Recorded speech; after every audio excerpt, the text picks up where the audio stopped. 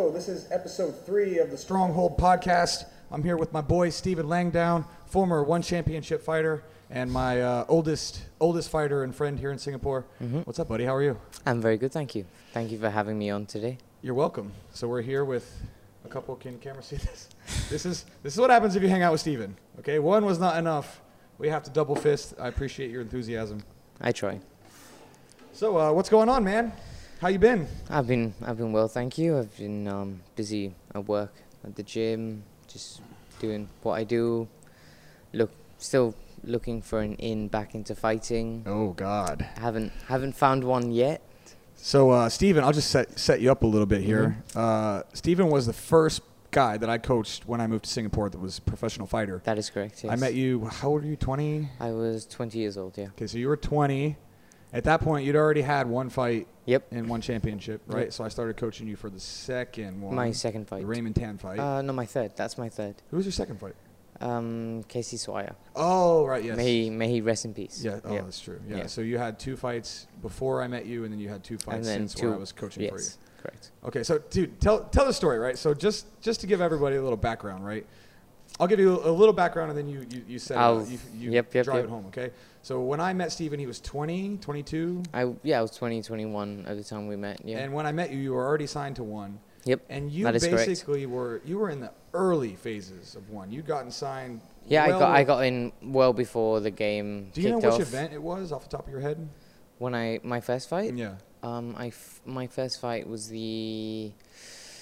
I don't know what numbered event it was. I don't know what numbered event it was, but I fought the 18th of October 2013. So it wasn't 2013. yeah, 2013, yeah. I moved here in 2012.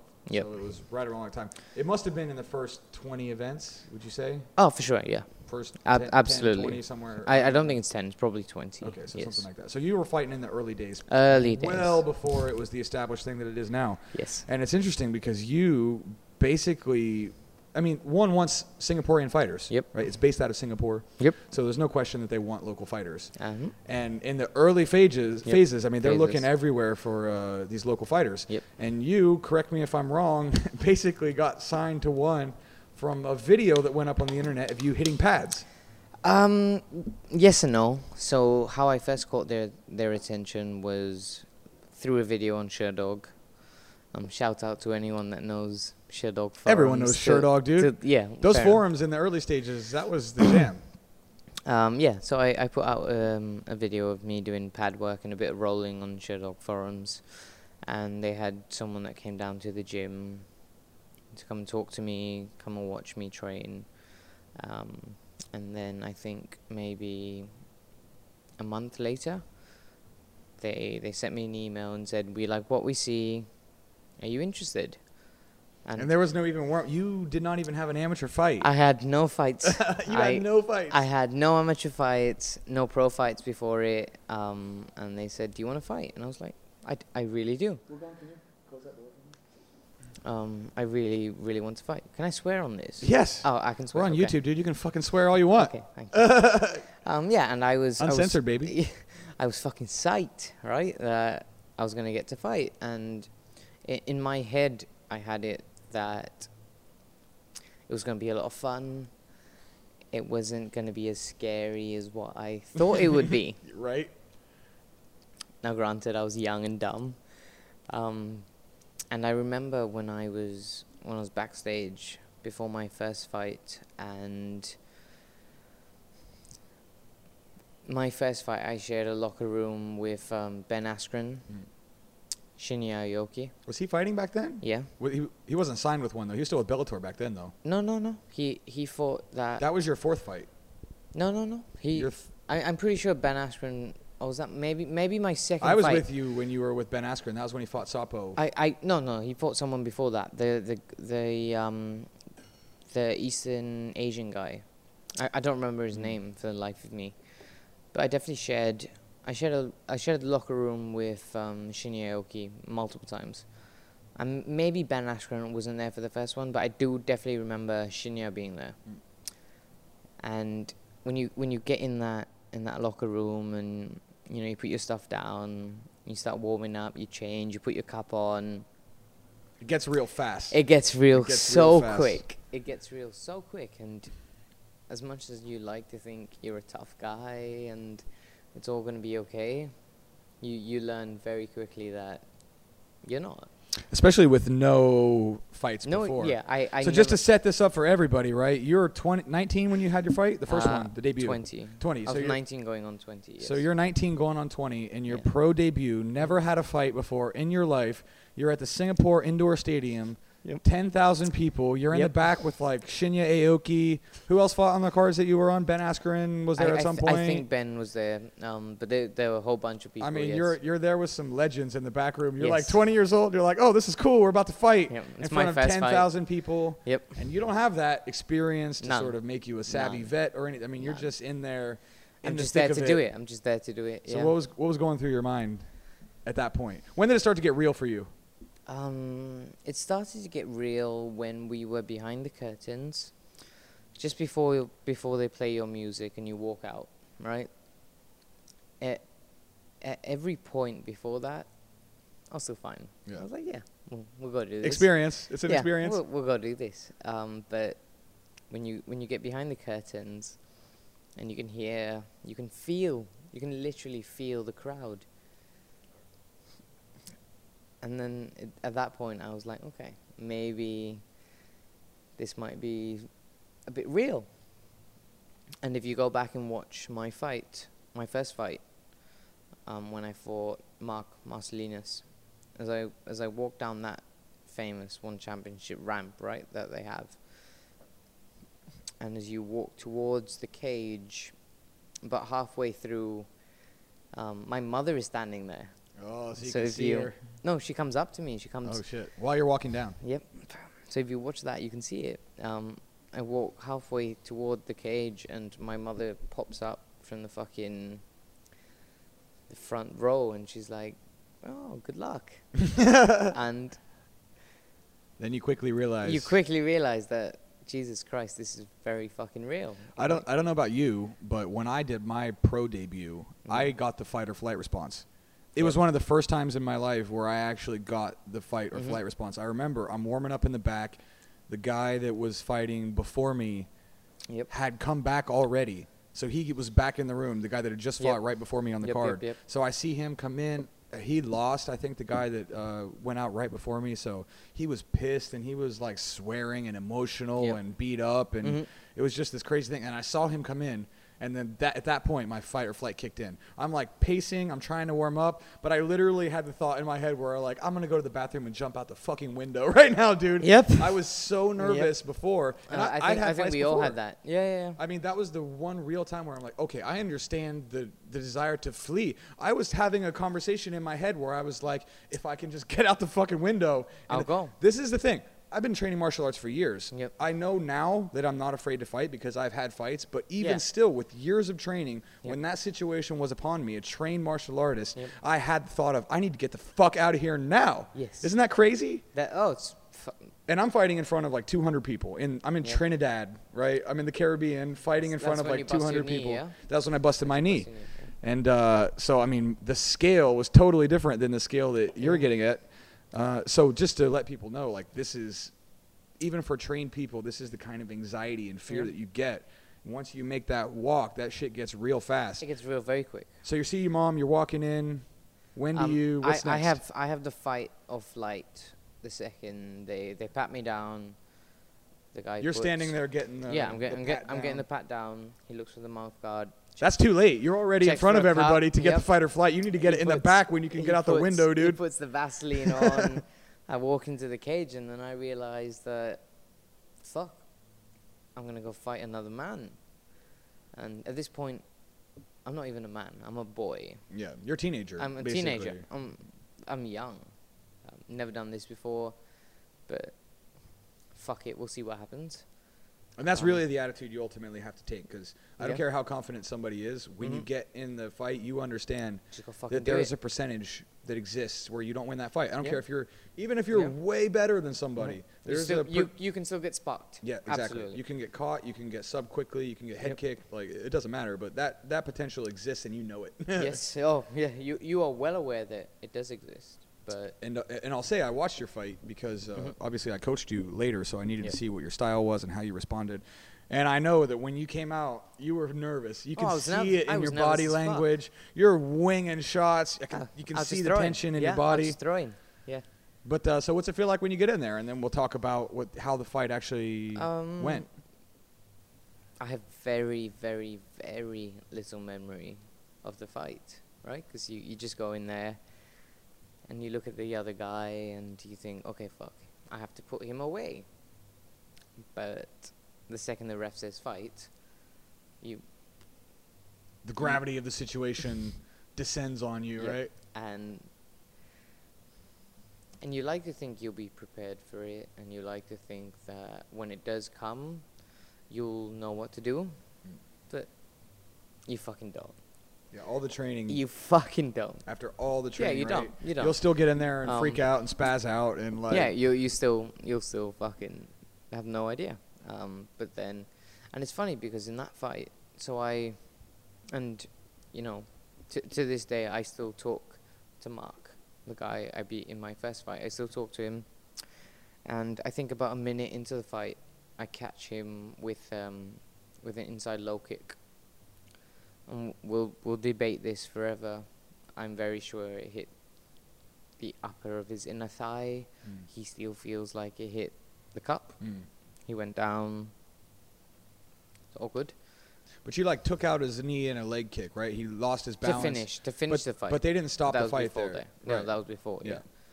And so then the ref says to me, "You need to go stand across the cage." Oh, right. Yes. Yeah. So I had that whole 2 minutes to process after what's a minute on. in my first pro fight. You just want to be pumped up, but instead he's I want to fight someone, and the ref's like, "No, you have to go stand there." And you just got to be like, "Okay, I'll just turn this off for 2 minutes, I guess. Exactly. I'll turn off the rage and the anxiety and the fear."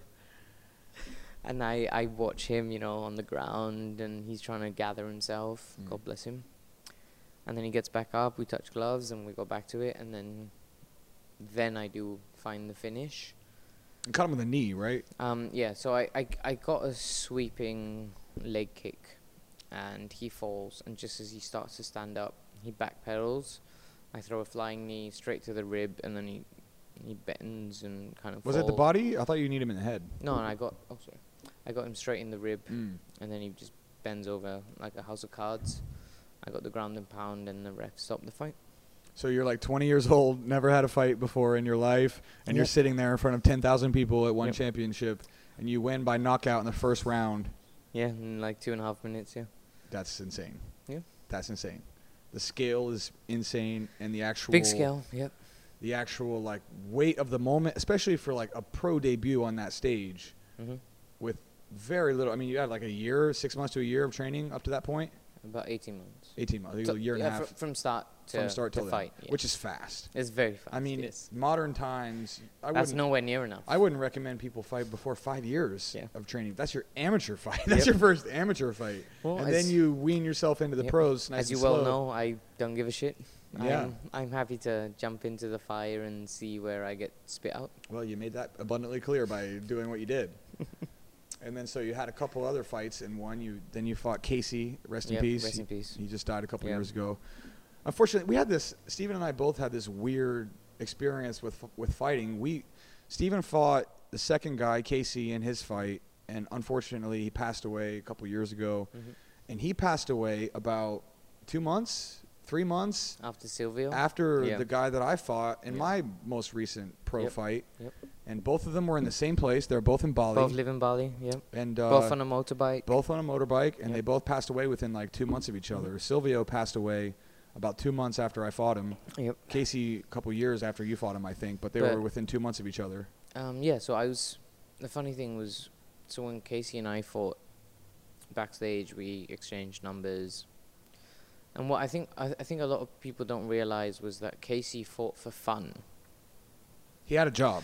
Casey had a very good job. Very, very good, high-paying job in oil and gas. Exactly. Casey was set, but Casey fought because he enjoyed fighting. And he was damn near 40 when he was fighting too. He was in his late 30s. when I fought him, I think he was 37. So he's 37 and you're 21. I was 21 at the time. Something like that. Yeah. old man strength is real. Oh, it's fucking real. It's fucking real. I'm getting older. I can feel Yep. it. I can feel that old man strength when I roll. And, you know, we still kept in touch. And then he flew to Singapore for business. And he was such a sweetheart. You know, he sent me a message, said that he'd be in town. Do I want to go out? And he and I went out on the town. We painted the sky red. We went out all night. After you guys fought? Yeah. I think maybe 6 months after we fought. A lot of people don't realize that fighters are not hostile to each other. It's not personal. No, God, no. But they would think, because it is personal, because it's fucking embarrassing it's if personal you lose. for 15 minutes. Exactly. But then after that, like, the switch is gone. I couldn't give a fuck. Even if you win and you destroy somebody, like, the second, let me tell you guys, the second the fight is over, you are so relieved that the fight is over. Like, you cannot be hostile to that person most of the time, because like when it's all said and done, like 8-12 weeks of training camp, you're all in the same game, right? Yeah, you're all in the same game. about it all the time, and the mental fatigue after a fight is just so extreme that, like, I just remember, like, being in fights and having people in, like, rear naked chokes and being in ground and pound finishing situations and just being like, please God, let this be over. I just want it to be over. Like, whether win or lose, like, you just want the damn thing to be finished. So there's, like, very little hostility that's directed at your opponent most of the time. Yeah. Occasionally you'll get one, but you'll get one once in a while. But yeah, Casey and I had no bad blood. I didn't have an issue with anybody I fought ever. Neither have I. Did you? I mean, it's just business, like cold. I've always managed to have a beer. So of the 4 guys I fought in one championship, I've had multiple beers with 3 of them. I never got to have a drink with Raymond Tan because his jaw was a bit banged up when I won by soccer kick. Yeah, so that was the first fight I cornered. That was the first fight you came up to KL for, yeah? Yeah, so let's set that up a little bit, because that's a interesting. That's a good story. That is interesting and weird fucking story. How much can we talk about here? As much as you want, man. I'm willing to get into the weeds. I've already had to fucking edit some of these videos because I said some racist shit in the first video. Some accidental racism. So it's gonna happen. Now I'll go fucking word to camera. I'll speak to the camera. Oh, this is. I have go to, ahead, right? Dude, drop bombs. I don't give a fuck. We can edit it out later if it's terrible. Go ahead, let it roll. So I fought Raymond Tan October 2014 in Kuala Lumpur, Malaysia. And Ahmed, who by the time this goes out will probably be a father, right? One of our best friends. One of our best friends. His wife is due in 2 days. We'll definitely get Ahmed on the podcast. Shout out Ahmed. I love you. So by the time this goes out, he'll be a daddy. So shout out to him and his wife. Also, he's the Malaysian amateur MMA champion. He's featherweight, my champion, yep. Lightweight. Welterweight. No, light? He went up. Fought Tibin in the finals. Anyway, digression. It's champion. So he came up to KL with me, and Luke was supposed to come up at the end of the week. Yeah, you definitely can't post this, because this definitely means that you get fucking it's like juicy. arrested. We need juicy details. Okay. It's just a little gay. It's not illegal. Okay. So I've come down from about, at the start of the week, I'm about 71 kilos. I fight at 61 kilos, and I get down to about 63 and a half.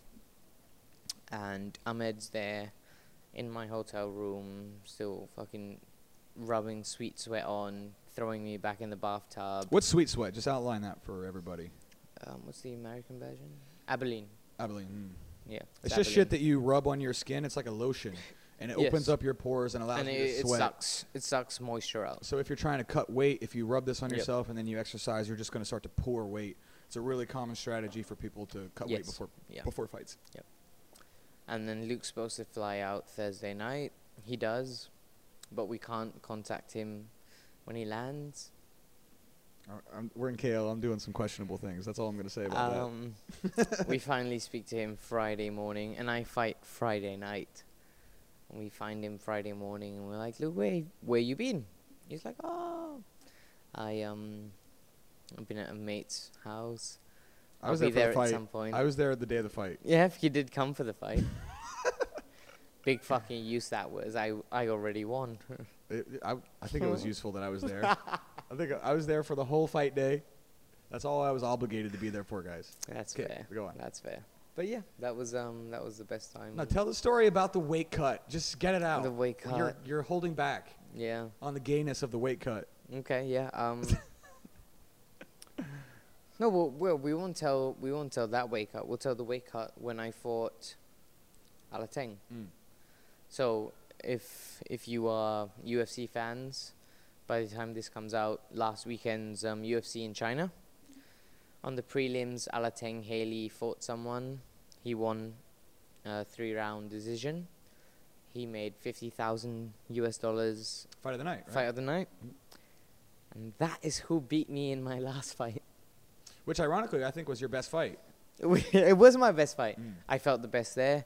Now, till today, if anyone says to me, like, oh, let's see one of your fights, I always show that fight, even though I lost. I felt like that was the one fight where I let my hands go. I was, ready to stuff takedowns.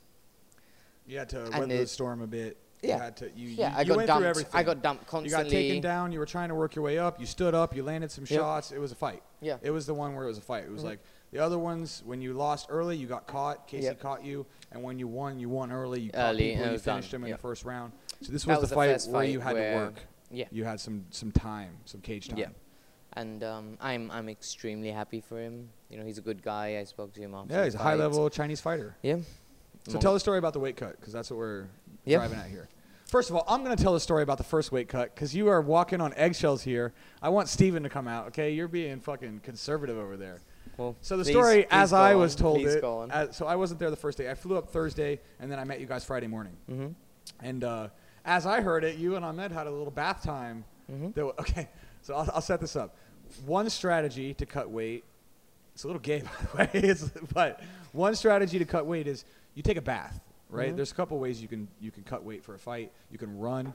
You run with this sweet sweat on you. You can jog it off, but it's high energy, right? Yep. You can sit in a sauna, but the heat is brutal. We'll get back to the sauna cut, because that was the one where you fought Alateng. Alateng, yeah. But when you fought, what's his name? Raymond. When you fought Raymond Tan, you did the bath, which is the same thing. You rub the sweet sweat all over yourself. You get in a bathtub, and then the idea is you don't really have to work. You just lay in the bath and let the bath salts and everything. That was the idea at the time. That was the idea. So basically, give us the image here, Steven, of what took place. So it's Ahmed and I in a hotel in Kuala Already Lumpur. It sounds super gay. Very gay. I don't question my sexuality, so it's fine. Well, the listeners are going to by the end of the story. And no, look, I love that guy more than anything in this world, right? He was solid. He was always there for me. Yeah, super dependable, Ahmed. Super dependable. And he was, he was rubbing the sweet sweat on my back. And oh God, it sounds erotic already. Yeah, and I got down from about, so I think I started the week at about 71 kilos, and then by Thursday I was about 63. Right, so by now I'm down 8 kilos, 2 more to go, but there's nothing left to sweat. Yeah, your body's out of moisture. Yeah, I'm fucking dried up like a prune, right? Yeah. And he keeps saying to me, no, you have to go back in the bath. You have to go back in the bath. And I'm like, man, I feel like I'm going to die. And, I keep going back into the bath, and we go. And this is a good story. So we wake up, weigh in morning, I think at about 6:30 a.m. And Ahmed wants to have breakfast. So I said, okay, I'll come down to the buffet with you. We'll go down. And we walk past the gym. And in the gym, there is Marat Gafurov. He was the former featherweight champion. Featherweight champion and won. Big Russian dude. Massive. Hairy Chechen as boy. fuck. Massive. Yeah, massive to the point where was I with you or Major when he was cutting weight? It was with you, I think, right? This was when he fought Alateng. I think he fought the same card. Yeah. That was when he fought Rob Lacita. Yeah, that's when he fought Rob, yeah. And let me tell you something about this guy. So he lost to Martin Nguyen. He got knocked out quickly. But this guy, I walked in, Steven's cutting weight, and Marat is cutting weight. Marat, yeah. And I walk in there about 74 kg or something. Marat is in there. He's dying cutting weight. And this dude is bigger than me when he's at 146, 47 pounds. Yep. He's heavier than me. He's a big boy. Bigger than me, even though I had 10 kg on him after the weight cut. I mean, this dude is fucking huge. Yep. He's got acne on his back. I'm not going to say what that's from. You can take a little guess about what a 30-year-old man with acne on his back is doing. But the point is, whatever, dude. I'm just calling it like I see it. Point is, this guy was big. He was shredded. Nice guy. Huge frame. He's very nice. I could not believe how big he was. Yeah, oh, he's fucking huge, yeah. Yeah, that was, then I'm like, okay, maybe I'm not cut out for this fighting thing. That was when I was like, oh, I'm good. Well, wasn't that the same time Rob Lucita was swearing at you, asking you to get the fuck out of the sauna? Yeah, that was the same time. So Luke, am I You stealing my seeing- camera? Yeah, I don't know. Luke got kicked out of the sauna. By Rob Lucita. By Rob Lucita. Well, he got head kicked after that, so Rob, maybe karma caught up with you, baby. So I'll tell the story, all right? I walked into the sauna, and Steven's got to cut some weight, but it's like a shared sauna at the hotel. And so people are often going in and out, which is pretty annoying if you're inside the sauna because it lets the heat out. Yeah. And Steven had to go in. He had to cut a kilo or something like that. And I'm trying to be a good corner. I'm trying to keep him light. I'm trying to keep everything light. So Rob is in there, and he's dying in the sauna. He was dry. He was dry. He stopped sweating already. Yeah, he was so dehydrated that he stopped sweating. He was dry. And I'm trying to keep the vibe light because I'm walking in with Steven, and I'm trying to cut weight with Steven because I believe that you should do that thing with your corner because it sucks. Cutting weight is horrible. And if you don't have someone in there to kind of hang out with you, it's awful. Yeah. So I go in there, and I think I said something like, I'm just making a stupid joke, right? I walk in, and Rob is fucking dead, just laying in the sauna.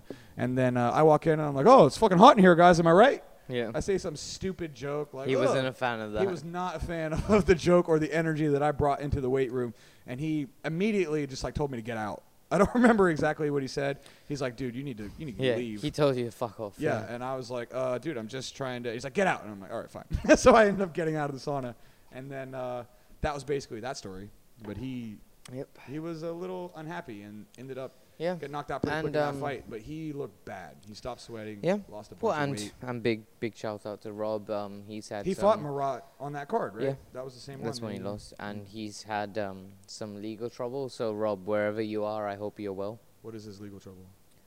I don't know. Okay, we'll just move on. Yeah, we move on. Anyway, I want to get to the story also of your weight cut when you fought Alatan.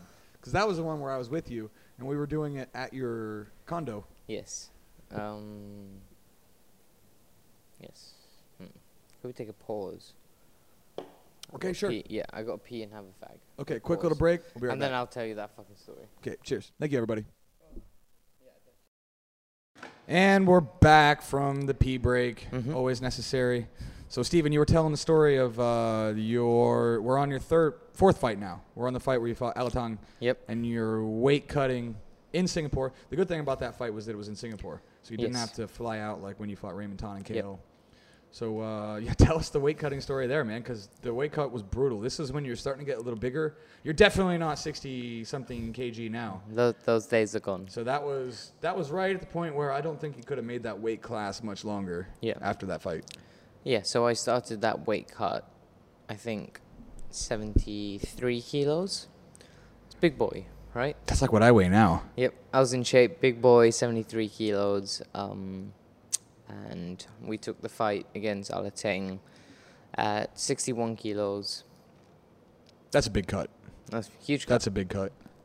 For the American listeners, that's 26, 27 pounds at 135. Which is about as much as you can get. Yeah. That's getting to danger zone when you're cutting that much weight. Yeah, I was huge.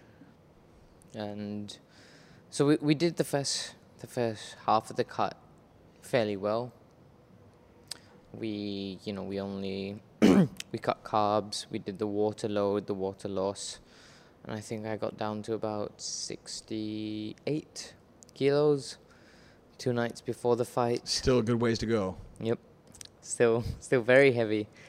And then the morning before the fight, we did the sauna, and we got down to about, I want to say about 64, 65. And this was the same card, by the way, that this was the card that Askren fought Sapo on. Yes. Because we were in the back. Little story. I told this story on the last podcast, but in case you missed it, just leading into Steven's weight cut story, we are all in the back, right? We're all sitting in the back with the weigh-ins. Yep. And one championship, spoiler alert, if you don't know this, I'm ruining it for everybody. They do the weight cuts before. You make weight privately. Yes. Then they do the public weigh-in later. The public showdown, yes. But for the public weigh-in, you're already on weight. You've already made weight. Yeah, you're hydrated. You're hydrated. So it's not you're not actually cutting. Yeah. And we're sitting in the back, and this is the Sapo Ben Askren rematch. Mm-hmm. And Ben just got signed to the UFC recently, and everyone's starting to understand that this dude is a shit talker, right? Yep. His little Chael Sonnen-esque. He does a lot of shit talking. Yeah, he does well. And he was sitting in the back as we're all watching him weigh in. Sapo didn't make weight.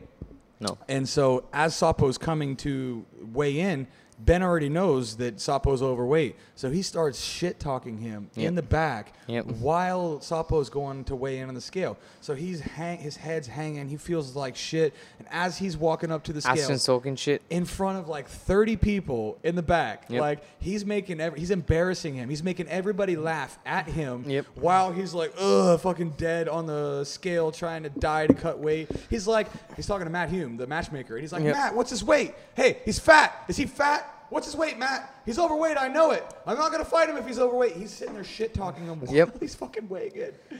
I mean, he's as game as it comes. They're sitting there trying to give us a meeting about social media, and you need to do this to become popular. And all the while, he's just fucking shit-talking Sapo, who's missed weight. No, Ben Askren couldn't give one fuck. Yeah, he's like that all the time. Yep. He's such a gamer, right? He's just he's got so much. No, Ben Askren's always been nice from the interactions I've had with him. He's always been very cool. And ironically, for that fight, while Sapo missed weight, you also missed weight the first time that you cut for that fight. I missed weight the first chance. The first chance, which is okay. You didn't miss your target. Or I remember. So we got out the sauna, and I was sitting butt naked, legs crossed, on the scale. Yes, I remember that. Yep. And they come back and they say, "Oh, you're 200 grams heavy." And I remember being at this point, I was like, fuck, I can't do this. I'm just fucking dead. And you say, okay, no, it's all right. We'll go back to the sauna. So we go up to the sauna. And we must have been there half an hour. And by the way, this was after a whole night of weight cutting. Yep. We were at Steven's condo the night before. We did, do you remember how long? Too long. We must have did too long. An hour and a half.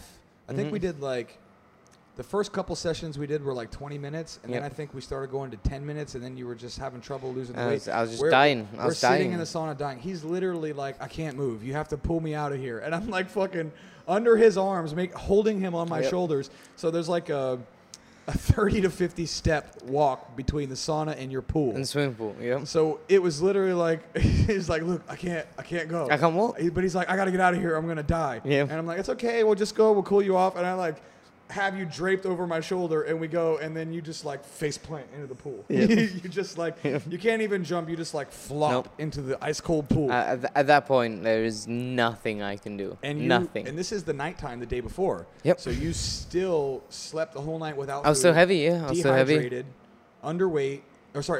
Overweight. And you have to sleep that whole night. Which, by the way, if it's an MMA fight, you never sleep the night before. Yep. So you're always fatigued from lack of sleep. Yep. And then the next day you go, you miss weight. It's brutal. Yep. 200 grams. That last 200 grams is a bitch to get off. Yeah. And well, even when I remember when I made the weight, I couldn't stand up off the scale, right? So they have one of those. They have one of those standing scales, and I would sit on that. Well, I did sit on that, complete butt naked, and they had the towel put around me. And Mahim looked at me, and Mahim said, okay, you've made weight. And I was like, okay, great, but I can't stand up. This was the second time. After we went back the second one, the And then I looked at you, and I'm like, look, I can't stand up. You have to come pick me up, because I can't fucking stand up. And it was at that point I realized that, why do this to your body? Especially the weight cutting. The weight cutting. There's no worse fucking than the point. fight sometimes. It's worse than the fight. It's no point, because, I don't have the best chin, but from cutting all that weight, every single time someone touched my chin, yeah, my body's just like, okay, Good night. You're so depleted. Yeah. I mean, your brain needs fluids. You need water, plain and simple, for your brain to be fully functioning. Yep. And some studies have suggested that it takes 2 days, 48 hours. It's more than 24 for sure. To rehydrate your brain to the point where it's normal and it's high performing. And if you were cutting weight so bad that night before, you have less than 24 hours. I mean, you're just getting yourself back to base, but you're not fully there. Oh, and definitely then it's a tough fight. You're taken down. You got up. You're getting landing some shots constantly. Yeah. And then the guy ended up hitting you with a pretty nasty soccer kick. This was back in the day when fucking soccer kicks were legal and what. So I mean, just to take that, you got punted in the fucking head. Multiple times. I think 3 times. Yeah. That guy was tough, man. Yeah. That guy, he's a Chinese wrestler, tough guy fighting in the UFC now. So yeah, and I don't mind that. If anything, that means I can say to myself that, I went in with the toughest of them. Yeah. I might have been beaten, but fuck it. I at least got to put my sword to the fire.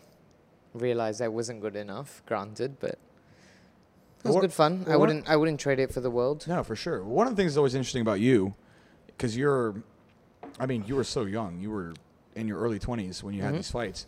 You've done a really good job of leveraging what you did in one into your career afterward. A lot of people, when they fight, they don't know what to do when the fighting is done. They don't have a plan. They don't have skills, or they focus so heavily on fighting that they don't have a plan once it's over. Yep. And for you, you're one of those people that did a great job. You got out early before you took a ton of damage. Yep. You had the experiences, you had the fights, you trained hard when you had the fights. You had some wins, you had some losses, but you have a fucking crazy story. And you did a great job you got like 30,000 some subscribers on Instagram. 21, yeah. You opened up your business. You I've got did a a gym. great job leveraging that into a post-fighting career, which should be the goal. Because most people are not going to be world champions. And even if they are. You're fucking not. Look at BJ Penn.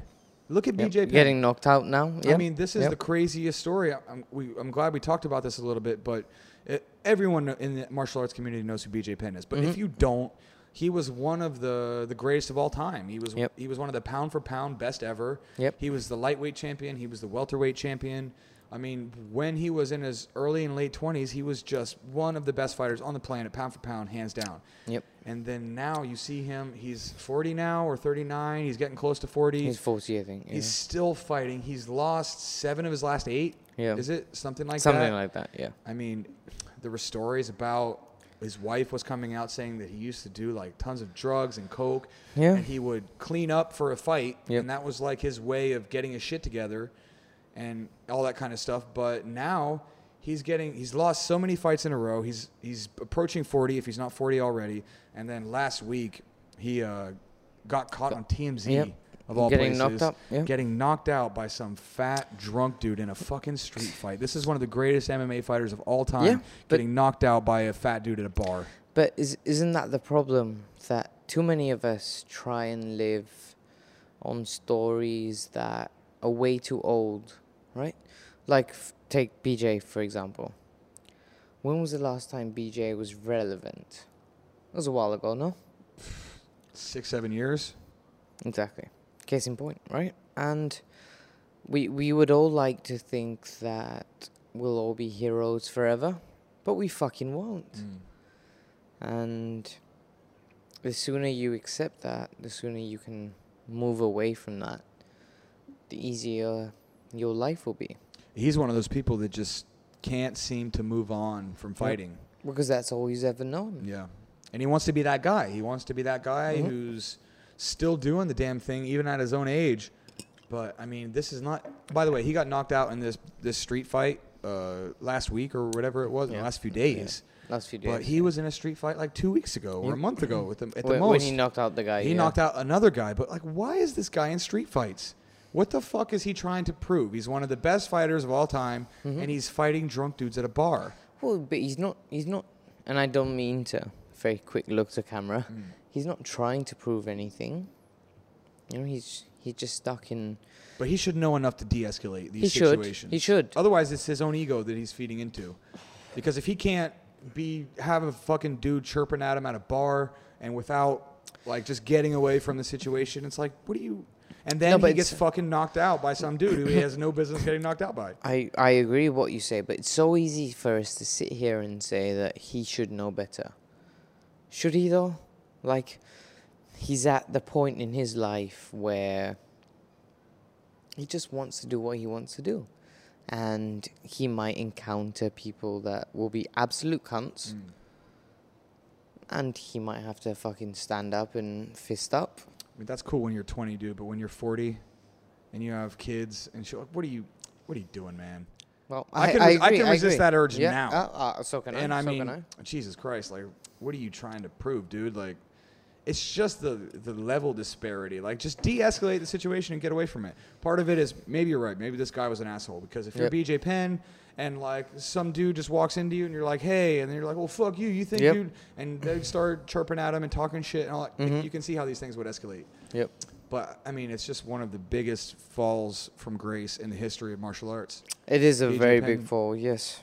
And he's supposed to fight someone again. He's supposed to fight... yeah, he's fighting again, yeah. Is that still happening? Yeah. He just got knocked out, and he's supposed to fight in like a month. Is he fighting Mickey Gall? No. It wasn't Mickey Gall. It was not TJ Grant. It was some... He's fighting someone. Yeah. Someone, again, from a level that he probably shouldn't even be fighting with in MMA. Like, goddamn, at this point, I could fight BJ Penn. Yeah, and it would not look... It's bad. It wouldn't look out of place. It's bad. He's in a rough spot, and it brings me back to the point of view. What you've done is use your time fighting to leverage it into something else. So you're the owner of Slingshot, one of the owners. You do personal training. You're in Clark Key, right? Boki. Yeah, you're in Boki doing personal training. And you did the right thing. You realized that this training, fighting, not training. Training you can do until you're dead. Yep. But the fighting itself has a finite window. Yep. And you can either leverage that into a career or you can just keep going down the path. Be Chuck Liddell when you're 48. Getting knocked out by Tito Ortiz. You can be BJ Penn at 40 getting knocked out in a bar fight. I mean, the list goes on and on and on of these people who can't seem to get past it. To cut it, yeah. Roy Jones Jr., when he got knocked out by that Kovalev, was he 48? Yeah, I think he was 48. Or 40. Yeah. God. He was old, yeah. That is not the way that you want to do this stuff. The training can... You know, I had this conversation with Tibin. You know Tibin? Tibin is a Malaysian guy. He was in Pascal, the movie, which is like quite a famous movie. Was it Mima runner-up? Yeah, winner. He won Mima too, the year before he fought Ahmed. Okay. So I'm gonna get Ahmed on the podcast, maybe Tibin too if he's ever here and wants to do it. But I'm gonna get Ahmed on the podcast to tell this story because it's one of the craziest fucking stories ever. So Ahmed, the guy we were talking about earlier, he fought a teammate in the finals of Mima, which is like a Malaysian-only tournament. Malaysian invasion, yeah. It's the Malaysian only amateur MMA tournament. And it's a tournament style. You fight a bunch of times over a period of like 6 months, and then the finalists fight in a big show. And Ahmed ended up being paired up with his friend and training partner Tibin.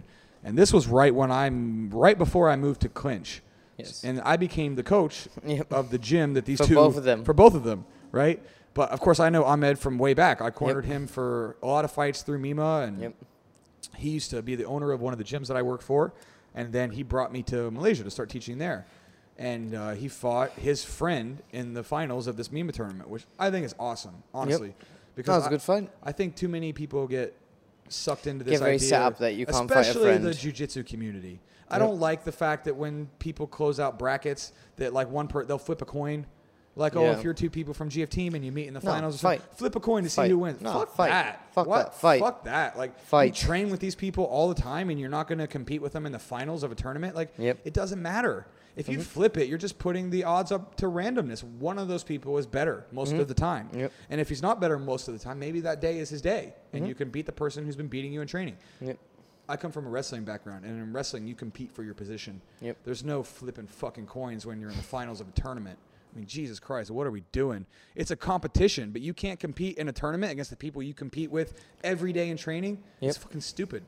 Anyway, so they get to the finals of this tournament, and they have to decide, like, do they fight each other? You know, because they're friends, they're training partners, And there's a lot of psychology that goes into that situation because you train with that person every day. You know if you win, you know if you lose. One of those people is dominant more often than the other. Yep. And you know that, both of you.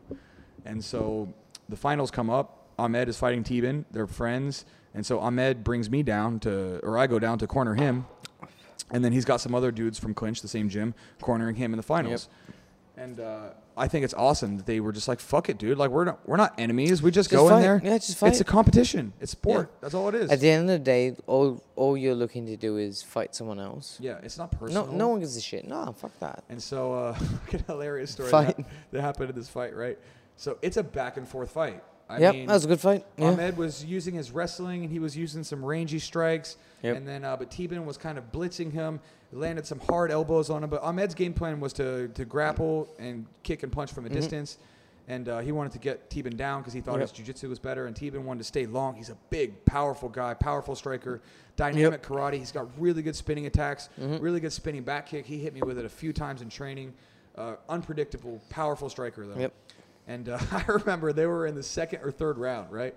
And Ahmed is on top of Teben. They're in the corner. So I'm sitting in the corner with Ahmed's brother, Ehsan. Yeah, with Ehsan. And we're sitting in the corner, cornering Ahmed. And, I mean, he's as close, they're fighting, and they're as close to me as you are. Yep. And while they're fighting, Ahmed's on top doing ground and pound, and Teben's, like, pushing him away. He's using his hands to try to push. And Ahmed, like, drops down at the same time Teben pushed away, and Teben, like, elbowed him in the face from the bottom. Like a hard elbow to the face. But in amateur MMA, you're not allowed to elbow to the face. No elbows. So I remember, like, while it happened, Teben apologizes to Ahmed in the corner. He goes, "Oh, bro, I'm sorry." And I'm just kind of talking shit. I'm like, "Hey, what was that?" And he looks up to me and he goes, "Sorry, coach." And then there's this, like, back and forth. They're talking to each other about this accidental foul that happened while they're in the middle of fighting, while they're right next to us. And I hear, like, the camera people and the producers to the side start laughing because they're having a fucking conversation with the corner in the middle of this fight. And it was one of those things where it was beautiful. Because it was detached. They're just trying to have a fight. There's a foul in the middle of the fight, and they decide they have a conversation. They say sorry. They move on, and they just continue trying to kill each other. Right? And it's one of those things that it was just a beautiful story of two people just going in there, having sport. Doing what they got to do. They're not losing their minds. A really great story, and I think that's how MMA should ultimately be approached. It's not personal. Right? It's nothing like that. And I don't know how we got. How do we get to hear from? Fuck knows. Point is, definitely need to get Ahmed on the podcast. That's a decent way to wrap. Yeah, I need to go for another pee break. Yeah. So, okay, one more break, and then we'll be back. Cheers. Thank you. All right, we're back again. Back with Stephen Langdown, and it's time to do some fight talk. Yep. Okay, so one just announced one of the biggest fight cards that they have. It's a two-parter, which is weird. Yep. So they're doing a show for the US and a show for Japan. But that's going to be back-to-back, right? They're doing it on one day. Yep. So it's like 2 full cards on one day. Yep. That's going to be like 8 hours of MMA. Yep.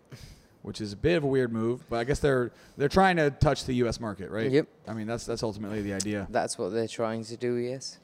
So we'll go over a few fights here just to get some fight talk in. The main event is a rematch. Angela Lee is fighting Zhang Jingnan, a rematch from, was it 3 or 4 months ago? Yeah. That was Angela lost her first pro fight against the Panda, a really tough Chinese fighter. Demetrius Johnson is fighting Danny Kingad, and then Eddie Alvarez is fighting Dagi, which those are the 3 main events. Yep. So what are your thoughts on this? I think Angela loses again. Yeah, I agree. You know, Jingnan trains at Bali MMA. She's good. Very, very good striking. Trains with the Leones there. Yeah. The Suba brothers. And the Suba brothers. Yep. The Suba brothers are awesome, by the way. Yep. They're guys that used to come to Clinch to train there. That was like the first gym I think they started at. So they're really, really good. Keanu had an unfortunate leg break in his last fight, man. That's brutal. I've been watching some of his. I've trained with him, and I've been watching some of his rehab and shit. It's one of those check low kicks. It happens, right? It happens. The terrifying injury, man. It's brutal to watch. But yeah, I don't see how Angela can beat her again. Oh no, sorry, rather beat her this time. I think she can potentially create some scramble. I mean, Angela's a good scrambler. Yeah. That's the thing that is interesting about her. The problem is her strikes don't really have stopping power. Yeah. In the first fight, Jingnan had a lot of her power, you could see it, right? Like when she would throw shots, it would back Angela up. Yeah. And those shots were hurting. Whereas like Angela's strikes are just functional. They're only trying to get you in a clinch, do the right get thing. you in a grappling situation. I mean, she can definitely pepper you, and she can land some stuff on you, but it just doesn't have the same stopping power. Yeah. I think that would be the difference in that fight. Yep. Yeah, I don't see. Because it's only been 4 months. I mean, I think Angela's young, right? She's 22, 23? 23, yeah, I think. She's got lots of time. I just don't know if in the amount of time it's been since if she can make the difference. They should have waited, I feel like, to book this rematch. Definitely, especially after she lost to Michelle Nicolini.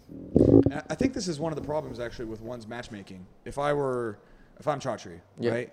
I mean, all of these rematches they keep trying to book, like Christian Lee and Martin Nguyen. Yeah. How many times are they going to book this fight? Yeah. They're talking about booking it again. Yeah. It's like, are they going to fight 3 times every 2 years? For how long? Mm-hmm.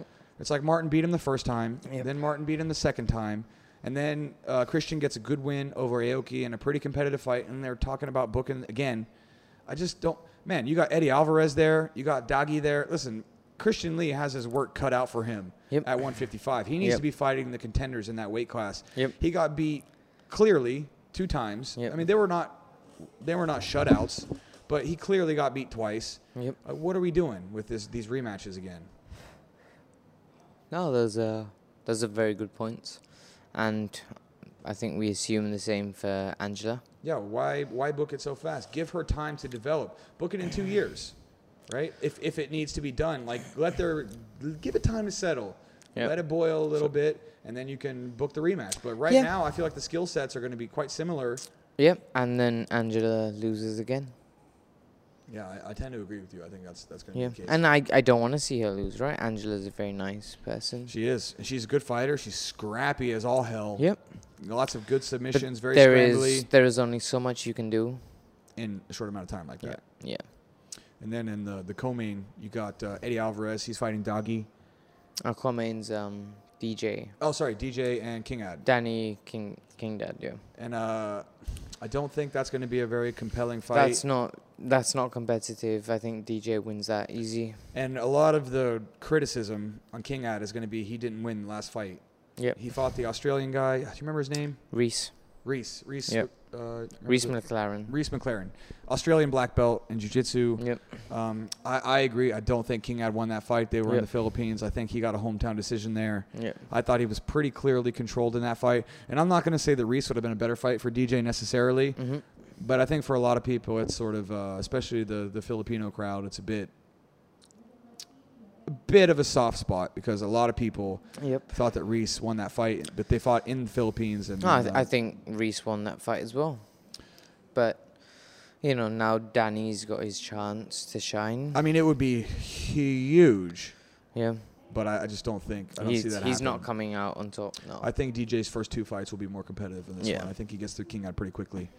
And then third fight, we'll just hit that one up. Alvarez. And Dagi. Yeah, I think Dagi wins that pretty easily. I think Dagi finishes him. Yeah. I might agree with you. And we should talk about the lightweight tournament a little bit because I feel like it's a bit confusing if you're a Westerner because what happened was Eddie Alvarez lost in the first round. Yes. He got knocked out by Timothy Natsukin in the first round. And, I mean, he got knocked out bad. He got outclassed and just beat in that fight. And then a lot of people are wondering why is Eddie Alvarez still in the tournament? Yep. Which is a fair question. He lost. Very valid, yes. And this has kind of happened to one a few times, right? Giorgio Petrosian lost his fight in the tournament. He lost his fight. They just booked a rematch. They put him back in the fight again. So just to kind of talk to the audience about what's going on there. Eddie. No, the guy he fought. Natsukin got injured. Yeah. Is it? And from your sources, pretty severely. Yeah. So he tore his ACL. Oh yeah, that's at bad. Tiger. And he can't jump back into the tournament, so that's done. So they bring Eddie back. And the idea is that they wanted to finish the show by New Year's to put everybody on this card. They're trying to finish the show by that double Japanese show. Yeah, and if you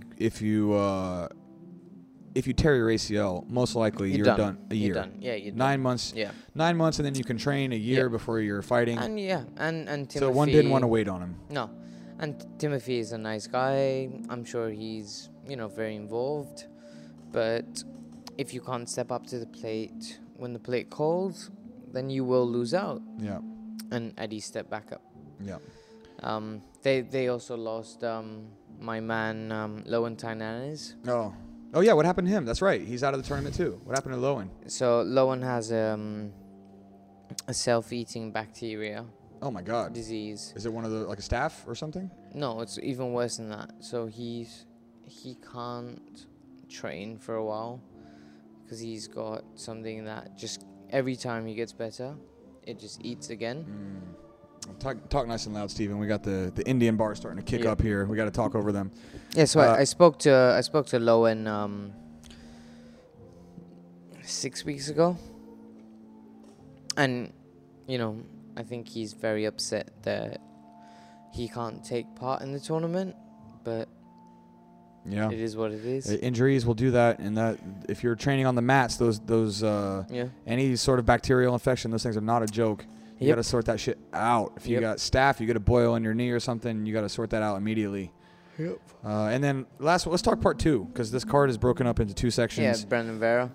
Oh yeah, Brandon Vera versus Aung Song, and then Bibiano Fernandez fighting Kevin Bellingham. And then the next 2 more big fights, Rotong is fighting a guy called Walter Concalves. Yep. And then the last one is the big main event, Giorgio Petrosian fighting Sami Sana. Okay. Let's start with that one. Let's start from the top. Oh, start from the top. Okay, so what are your thoughts on Vera and Aung Song? So you see, I've known Brandon Vera for 6 years now. I still talk to his wife all the time. And he's a fucking lovely guy. His wife's very nice. But I think Aung's a lot younger. And that age will start to show now. And he's been fighting good guys. Say what you want about Brandon Vera. The knock on him is he has not fought a good fighter in 5 years. I mean, 4 or 5 years. Aung has, and even though Aung's coming up a weight, I think he will beat Brandon Vera. Yeah, I agree with you. I love Brandon Vera, but I think it's time for. I mean, the thing about Vera is he's had tough fights. He's definitely been there. He's a savvy vet, but let's be honest about his one career. It's been easy. It's been easy. It's been very easy. He's not fought consistently. He's not fought high-level guys. Aung La has. He's been fighting consistently. He's fought from heavyweight to middleweight to light heavyweight. But interesting fight, because for Aung La, this is also... It's still his toughest fight. I'm not shitting on Vera because he's skilled. He just has not fought. A big boy. He just has not fought top caliber since he's been in one. That was the one division that they tend to be a bit weaker in, is the heavyweight division. So nonetheless, interesting fight for both guys. Aung La, if he wins this fight, is he triple champ? Middleweight, light heavyweight, and heavy. He'll be triple champ if he wins this fight. So a big one. And then you got Bibiano and Kevin Bellingham. They fought before, right? And that was a controversial finish. Yeah. Yeah. As much as I am a fan of Bibiano, Kevin Bellingham has always... His striking is insane. Yeah. His spinning attacks and... Yeah, and he's always... From Team Lakay, one of the best teams in Asia. He's always been very open to what he does. And I would like to think that he can take it further. You think Bellingham gets it done? Yeah. Finishes or... I think he finishes BB in the second round. I'm gonna go with Fernandez in this in the decision. Good. I feel like Bellingham's still susceptible to the takedown, to the grappling exchanges.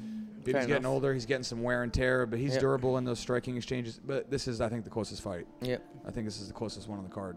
And we'll get 2 more in there before we bounce. Yep. Rotang, who just had a fucking crazy fight with he fought. Was that Haggerty?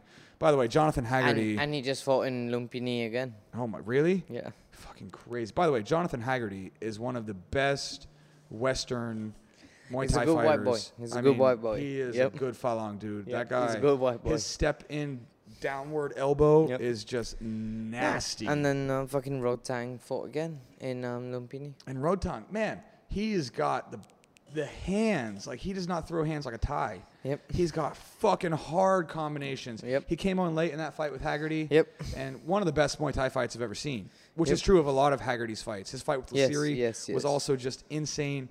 But he was getting teeped a lot. He was getting pushed. Haggerty's a taller fighter, the foreigner fighter, the Western fighter. The white boy. So he was teeping a lot, and he's round kicking a lot. And he was keeping Rodtang away in that fight. But then, like, the time the second, third round started to come in, Rodtang just decided to wade through those kicks, started throwing hard shots. Yep. And ended up getting the decision. I think Rodtang wins this fight pretty easily. And what's the last one? And the last one is Petrosyan and Sami Sana. Petrosyan wins easy. I disagree. I'm going to make an argument for Sami Sana. And I'm going to set this up by saying if you're not a fan of kickboxing, and this is one of the best things that ONE is doing, is they don't give a fuck what the rule set is. They don't give a fuck what gloves you're wearing, whether you're fighting in a cage or fighting in a ring. They've just decided that all bets are off. Yep. They're going to fight they're going to use the rule set. They're going to use the gloves. Petrosyan wins easy. Listen, Sami Sana, he fought Yodsanklai in the first round. Yeah, I know he beat him. Yeah. And Yodsanklai's, for the listener, was arguably the best pound-for-pound Muay Thai fighter in the world. Saenchai and him are up there going into that fight. Sana beat him in that first fight. Then in the second, I think he fought Smokin' Joe Nadawat the last time, finished him. He beat Smokin' Joe, yeah. I mean, Sami Sana has looked like a destroyer in this tournament. Yeah, fair enough. Here's the thing. Outpointing Petrosyan is almost impossible. Yep. He is a master of the point system. And he won't finish Petrosyan. This is the thing. I like Sana in this fight, but I'm very hesitant to pick him because Petrosyan is such a master at decisioning people, and he just understands how much he's landed, how much the other person has landed, when to put the foot on the gas, when to break a little bit. He's just a master at knowing the points and how to land and when to land. Yep. I don't know if Sana can finish him, but he has looked damn good in this tournament. Yep. You're going to go Petrosyan. I'm going to go with Sana just to mix it up. But Petrosyan did have a tough fight against Petch in that first fight. Yes, he did. But some shady shit going on. And on that note, shall we call this? Yes. Yep. Okay, everybody. This is the Stronghold Podcast. This is my buddy Stephen Langdown. You can follow us on social media, Instagram, at Stephen Langdown, at Lucas Leisure. You can follow the Stronghold Podcast, and you can also come down and train with me, Stronghold MMA. If you'd like to be on the podcast, strongholdpodcast@gmail.com. Thank you guys for listening. I hope you had fun. Cheers.